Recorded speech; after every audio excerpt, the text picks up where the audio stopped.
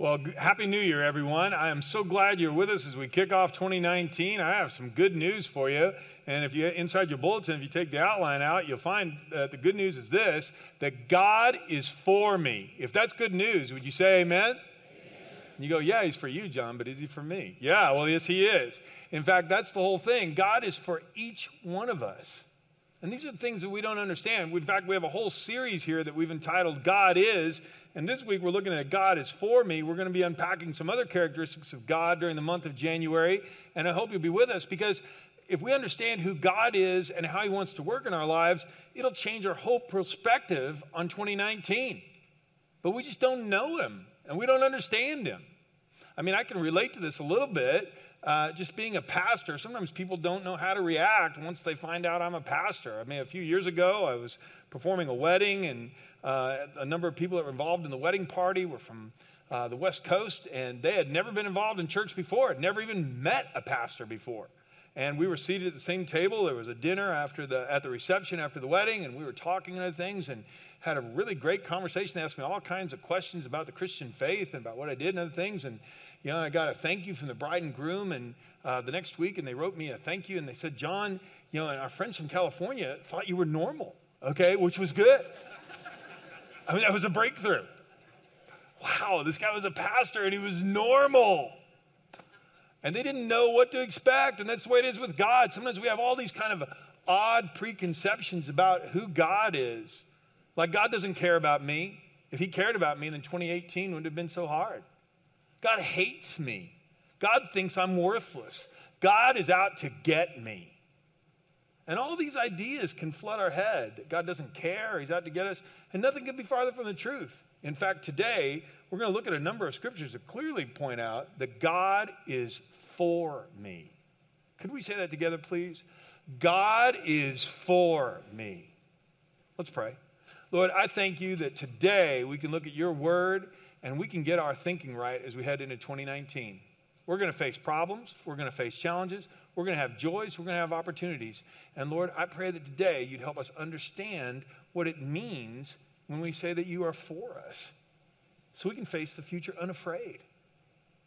If you would like to learn something about the Lord right now, before I say another word, would you say, God, would you open my eyes to something I need to know about you today? Please speak to me. Father, we pray these things in the name of Jesus. Move me out of the way, Lord. Say whatever you want to tell us today as we head into 2019. Amen. Point A on your outline, God is for me.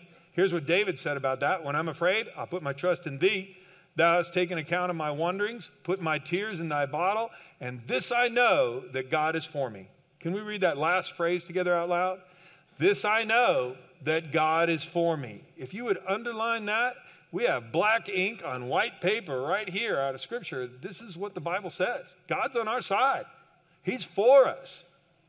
Does that mean that everything's going to be cushy in 2019? Oh, no. We'll talk about that. But David said, hey, when I'm afraid, that meant that he went through scary times. And David said, hey, when I go through hard times that bring tears to my eyes, you collect all my tears in a bottle. That means every heartache, every broken-hearted moment in our lives, the Lord knows about all of them. And he's going to redeem those tears for good. You don't have to worry that God doesn't know where you are. And if 2018 was hard for you, I got some good news for you. The Lord can use even those hard times for his glory, and you're going to see how this morning. Romans 8, the Apostle Paul said, well, look, if God is for us, then who could ever be against us? Since he didn't even spare his own son, but gave him up for us all, won't he also give us everything else? I mean, if God is for us, who's going to be against us? I don't have to be afraid. I don't have to be afraid of the people who are coming against me. I don't have to be afraid of hard circumstances. The Lord is going to show me how to get through those, and he's going to help me because he is for me. God is for me. Could we say that one more time? God is for me. If there's any lie that the devil would love to get in our heads, it's that God does not care about us or that he is against us. And he works his way into a lot of people's thoughts. He works this out really, really well. When life is going hard, God doesn't know anything about me. He's against me. And it's not true. God is for me. You'll see how this plays out all the way through. because that brings us to point B. God is so much for me that he is refining me. He is so much for me that he's refining me. Now, there was a prophecy given about Jesus coming into the world 400 years before he was ever placed in a manger in Bethlehem. We just celebrated Christmas and talked about the Christmas story. Well, 400 years before that happened, the prophet Malachi proclaimed a word from the Lord to the people of Israel. They had returned from captivity where they had been gone for 70 years. They were allowed to return. God brought them back. They were able to rebuild Jerusalem, their capital city. They were able to rebuild their temple and even start offering sacrifices and having worship services there again. But the problem was, once they got back and started offering worship services, they got half-hearted. Life got easy, and they got lazy.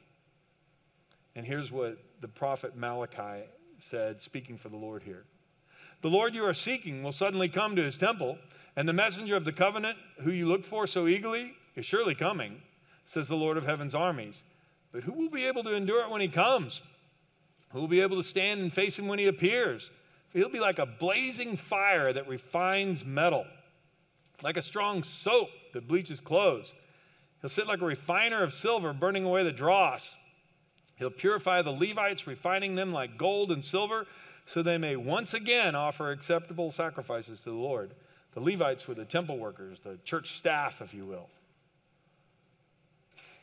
He said, you guys have gotten half-hearted in your worship, and you're longing for a Messiah to come, and you're praying for the anointed one of God to come. But when he comes, he's not just going to come and accept half-hearted worship.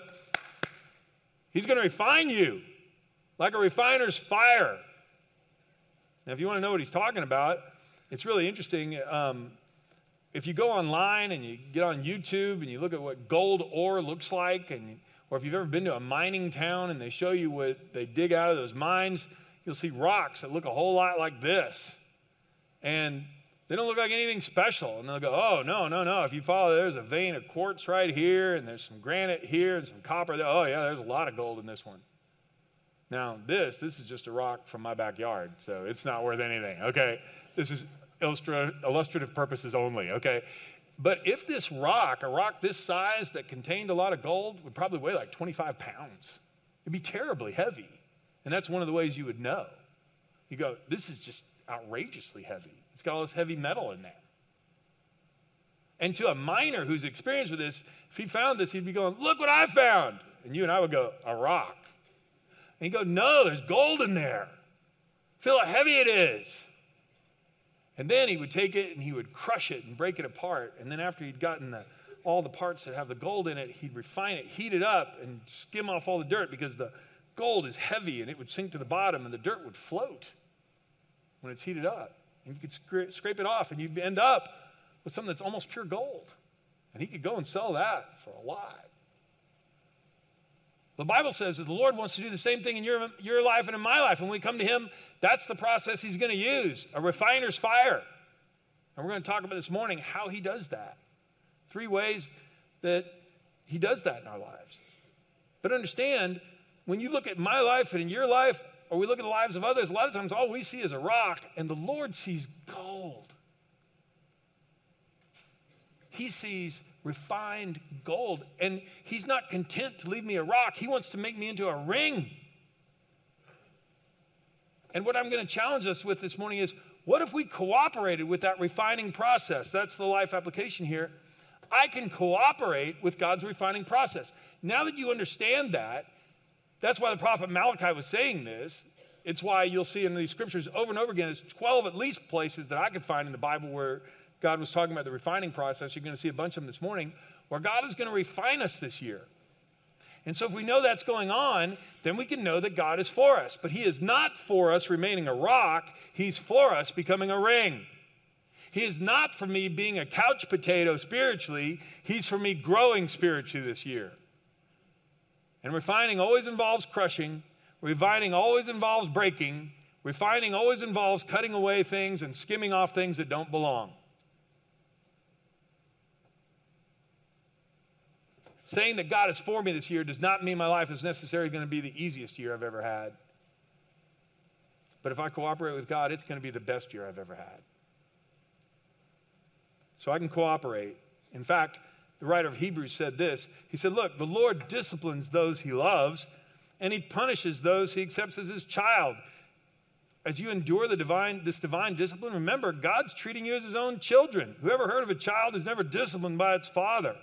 If God doesn't discipline you, as he does all his children, it means you're illegitimate. You're not really his children at all. So this year, God is going to push us. He's going to discipline us. Debbie and I did this with our boys.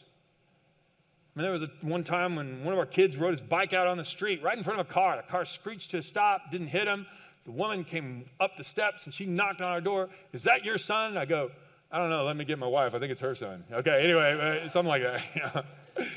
Yeah. Anyway, yes, that's my boy. It's like, well, you need to tell him to quit playing in the street.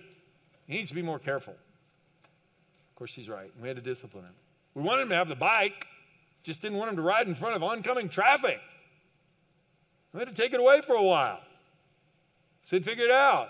Well, what if the Lord refines me that way, takes away something that I think I need to have? Or other times, we wanted to prepare our kids for the future. So when they were juniors in high school already, we were having them do their own laundry because we wanted them to be able to not wear pink clothes all the way through college, okay? When they were learning how to drive, I'd take them out at night in the rain and I'd make them change a tire on the side of the road when the tire wasn't flat. Well, the reason I was doing that is because I was preparing them for when they were going to drive on their own, so they'd know where the jack was, where the tire tool was, and they could change a tire at night when it went flat. They'd know how to do it when I wasn't with them. Dad, why are you making me do this? The tire isn't even flat. I know, son, but one of these days it will be, and you're going to need to know how to do it. God, why are you putting me through all these tests? I don't want to go through this. I know, John. But there are some challenges coming up in your life. I'm trying to make you into a ring. Quit trying to be a rock. There's gold in you. Look, if there's anything I want to remind us of at the beginning of the year, God is for you. God sees potential in your life that you don't even get a glimpse of. He sees things that I could become that I can't even imagine. He loves you so much that he sent his son to die on the cross for you. His Holy Spirit is working in you, and when he wants to pry our fingers loose of something, he's doing it for our own good because God is for me. Could we say that one more time? God is for me. 3 ways that he refines us, 3 ways we can cooperate. Point A, first of all, God will refine me through testing and trials. This is clear from Scripture. There's not any great character in the Bible who didn't go through testings and trials. Not one. So don't expect that in 2019 you're not going to face any hardship. God uses hard things to break away the hard parts of the rock that are encrusting the gold. He does. He does. I have refined you, Isaiah 48:10, but not as silver is refined. Rather, I have refined you in the furnace of suffering. Zechariah 13:9, where God is, this is a prophecy about a remnant of God's people. I will bring that remnant, that group, through the fire and make them pure. I will refine them like silver and purify them like gold. They will call on my name and I will answer them. I will say, these are my people, and they will say, the Lord is our God. Jesus himself said, God blesses those who are poor and realize their need for him, for the kingdom of heaven is theirs. And if you'd underline, they realize their need for him. See, in this world, I am so tempted to hang on to things that don't matter and put stock in people's opinions way more than I care about the opinion of the Lord. In fact, if you open your outline up, you'll see not only where we're headed next, but you'll see some quotations on the opposite page. That first quote from J.I. Packer, I'd like to read that real quickly. And still, God seeks the fellowship of his people and will send them both joy and sorrow to detach their hands from the things of this world and attach those hands to himself. One of the reasons that we're going to go through some hardship this year, one of the reasons that God is going to pry our fingers loose, maybe from some possessions that we shouldn't be putting so much stock in, maybe from relationships we never should be in at all. One of the reasons he's going to do that is he has something better for us, and that's a relationship with him. Over and over again, I meet people who tell me, last year was the hardest year of my life, but one thing I'm grateful for? I prayed more than I've ever prayed, and now I wonder why I didn't pray that way all the time. Craziest thing. It's like the hardship drew me to the Lord. I go, it's not crazy at all. And I read him that next quote from C.S. Lewis. Pain insists on being attended to. God whispers to us in our pleasures, speaks to us in our consciences, but shouts to us in our pains. Pain is his megaphone to rouse a deaf world. When we're going through hard times and he is breaking off bad attitudes and sinful habits and getting our hands free from things we never should have been attached to, it hurts. And that crushing process is painful. And if you've been through some painful things this last year, remember the Lord caught all those tears in his bottle. He knows what he's doing. And he's breaking away those things so that we can attach our hands to him. The pain is a megaphone. Seek me first. Quit paying so much attention to what other people think all the time. Care about my opinion. Quit worrying. Start praying. I guess I could keep doing that a lot. That's getting obnoxious. Okay, but anyway, you get the idea that the Lord is shouting at us. And if he just blesses us, we just go right on. But when pain comes, all of a sudden he gets our attention. Hey, what am I doing? 2019 is in front of us. Pretty much a blank slate.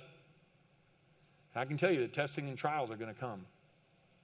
For me and for you. Not because God hates us, but because he loves us. So here's a life application. I can choose to rejoice when troubles come. So can you. This is an attitude thing. If you'd write the word attitude in the margin. What's my attitude going to be this year when hardships come? Am I going to bellyache and moan? Or am I going to say, well, Lord's up to something. Lord, show me what you're trying to pry my fingers loose from. Let the whole world bless our God. This is Psalm 66, and loudly sing his praises. Why? Because everything's going well? No. Our lives are in his hands, and he keeps our feet from stumbling. You have tested us, O God, and you have purified us like silver. That psalm was written when hard times came. That's Old Testament. Here's New Testament, book of James. Dear brothers and sisters, when troubles come your way, consider it an opportunity for great joy. For you know that when your faith is tested, your endurance has a chance to grow, so let it grow. When your endurance is fully developed, you'll be perfect and complete, needing nothing. God wants us to be perfect and complete. Perfect and complete. Not fat and lazy Christians. That means he's going to push me. I remember when our kids were playing basketball in high school, they'd come home sometimes. I think all three of them did this at one time in their life. But I remember a couple of conversations where one of my sons would go, Dad, the basketball coach, he hates me. Why does he hate you? Well, he's yelling at me all practice. He made me stay after practice when everybody else left.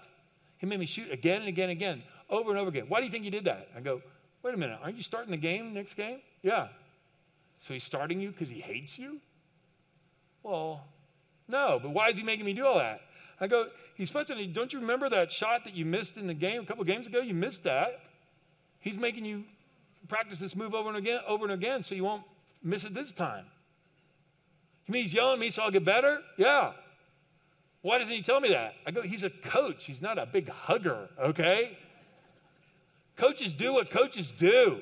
I said, the only time you need to be worried is when the coach quits yelling at you. There you go. There's a coach in the audience. I heard an amen. Amen. It's true. But I don't like it and you don't like it. But the coach sees potential in the player and he says, I'm going to break off some of those bad habits. I'm going to show you some new moves that you don't even understand because I want to turn you from a rock into a ring. Am I going to cooperate with God this year or not? And am I going to have a good attitude or a bad attitude and cry about it every time something goes wrong? I can choose now. The whole year's in front of me. Tests and trials are coming. Remember, a test reveals to the student and the teacher whether we really know the material. In this case, our Lord knows the answers, so he's not going to be surprised. The testing is for me.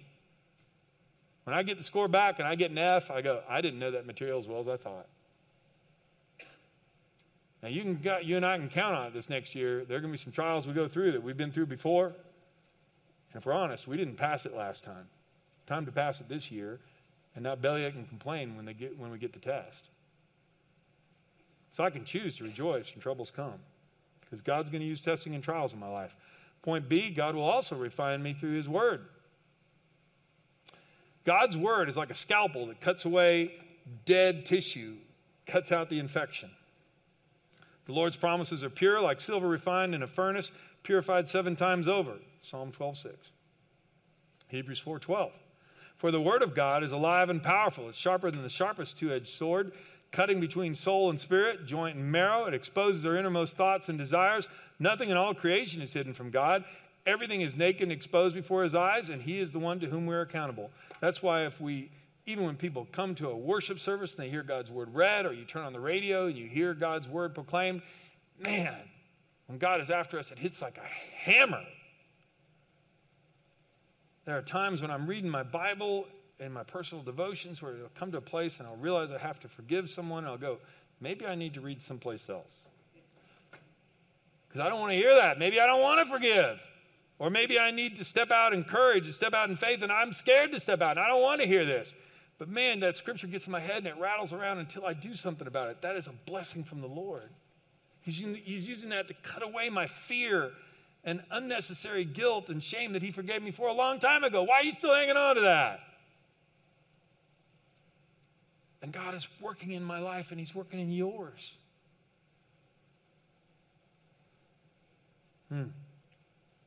Here's a life application. I can choose to read and study and meditate on the Bible every day and do what it says. See, if I read the Bible, then that'll accelerate the refining process. Because every time I read it, it's going to cut a little bit away. It's going to encourage me in the things I'm doing right, and it's going to push me away from the things I need to get away from. It's living and active.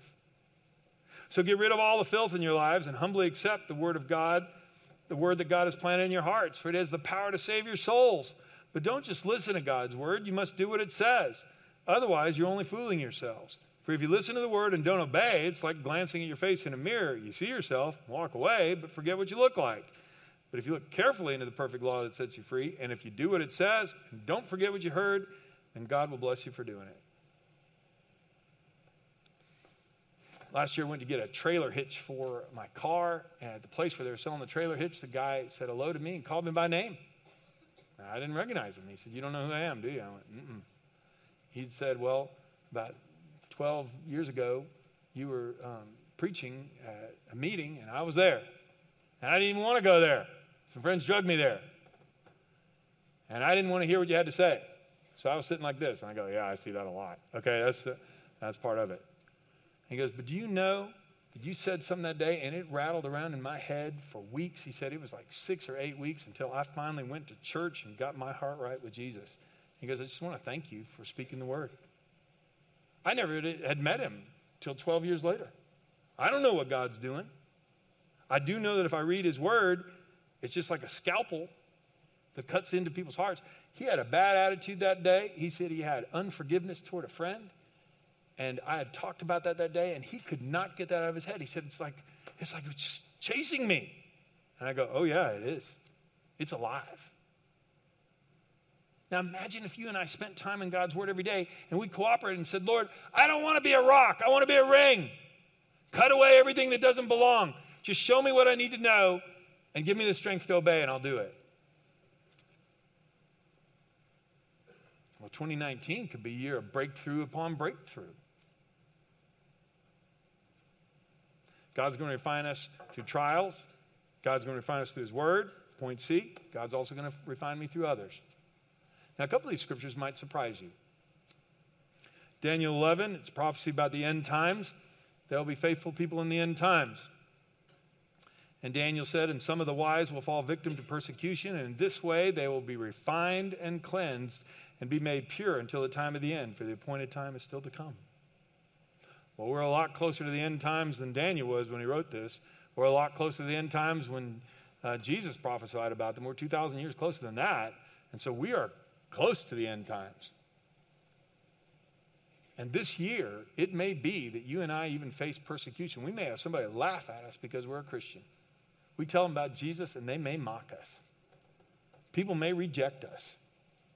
Well, how could God use any of that to refine me? I remember after I became a Christian in college, I shared my faith. I was studying engineering, and I was talking to some people in the math department there who were very bright and had no use for religion in any way, shape, or form. And they told me exactly how stupid I was. And they poked holes in some of the arguments that I presented to them. And man, I remember sitting there getting discouraged, and a friend of mine said, well, John, use that as an encouragement. If they poked holes in your argument, study and give them a good answer. And I read more than I'd ever read before. I went and talked to people and found out how I could defend my faith. And my faith grew stronger because they had shot me down. What if God wants to make you stronger this year? What if he wants to make you read books you never were willing to read last year? And the reason why is because that hurt when somebody shot you down. Also, this might surprise you too, God may refine us through praise. The crucible of silver for silver and the furnace for gold, but a man is tested by the praise he receives.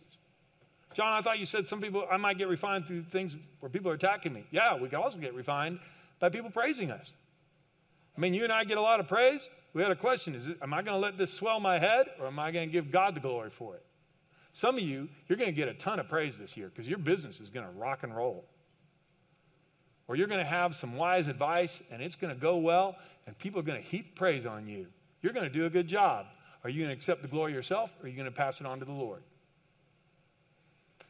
I remember when I first started doing this public speaking and preaching and all this, I didn't know what to do when people give me a compliment.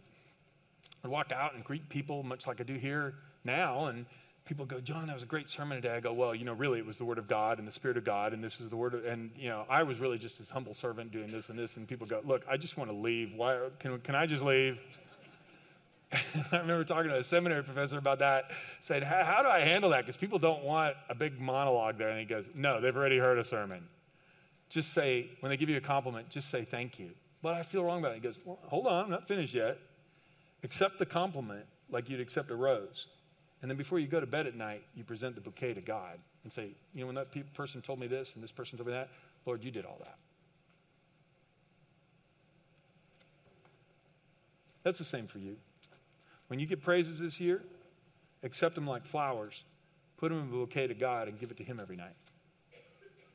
I got a choice. I'm going to be tested in it. So will you. God's going to use praise to refine me. He's going to use people coming against me to refine me. And He's even going to use friends to refine me. Wounds from a sincere friend are better than many kisses from an enemy. I saw somebody wearing a t-shirt the other day that talked about all this. And it simply said, I don't need a personal trainer. I just need somebody to follow me around and slap donuts out of my hand. Okay, that's all I need. I thought, what a great shirt. That's a sincere friend. Hey, the hot donut light is on. Get in my car. I'm driving you out right now. It's a rescue mission.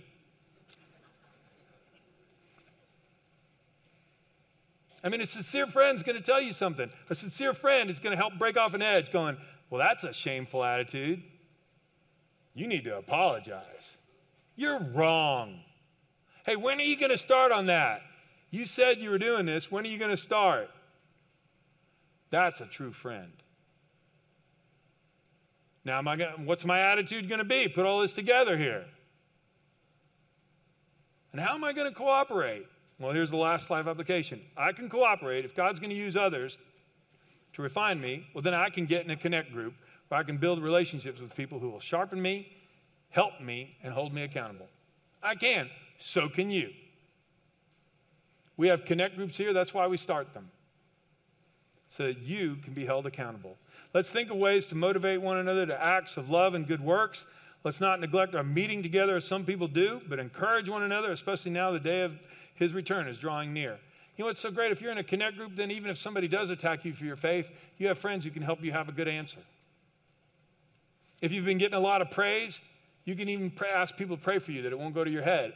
And you might have a friend in that group that would say, hey, that's going to your head. And they'll have the pin to let some air out. You're not all that. That's a good friend. You want to be a ring or you want to be a rock? Well, then I would suggest you get in a group of friends who can help in the refining process. They can ease some of the pain and console you and pray with you. They can also encourage you. And Galatians 6:1, they can restore you when you blow it. Dear brothers and sisters, if another believer is overcome by some sin, you who are godly, should gently and humbly help that person back onto the right path. And be careful not to fall in the same temptation yourself. Now look, the backside of the Connect card, you could sign up for a Connect group right now. We're forming new ones right now. If you've never been in one before, give it a shot. We'd love to get you involved. Just fill out the information that's requested. Or you can stop by a table on your way out. Or there are Connect group leaders here today. You'll know who they are because they have this massive sign around their neck. Okay?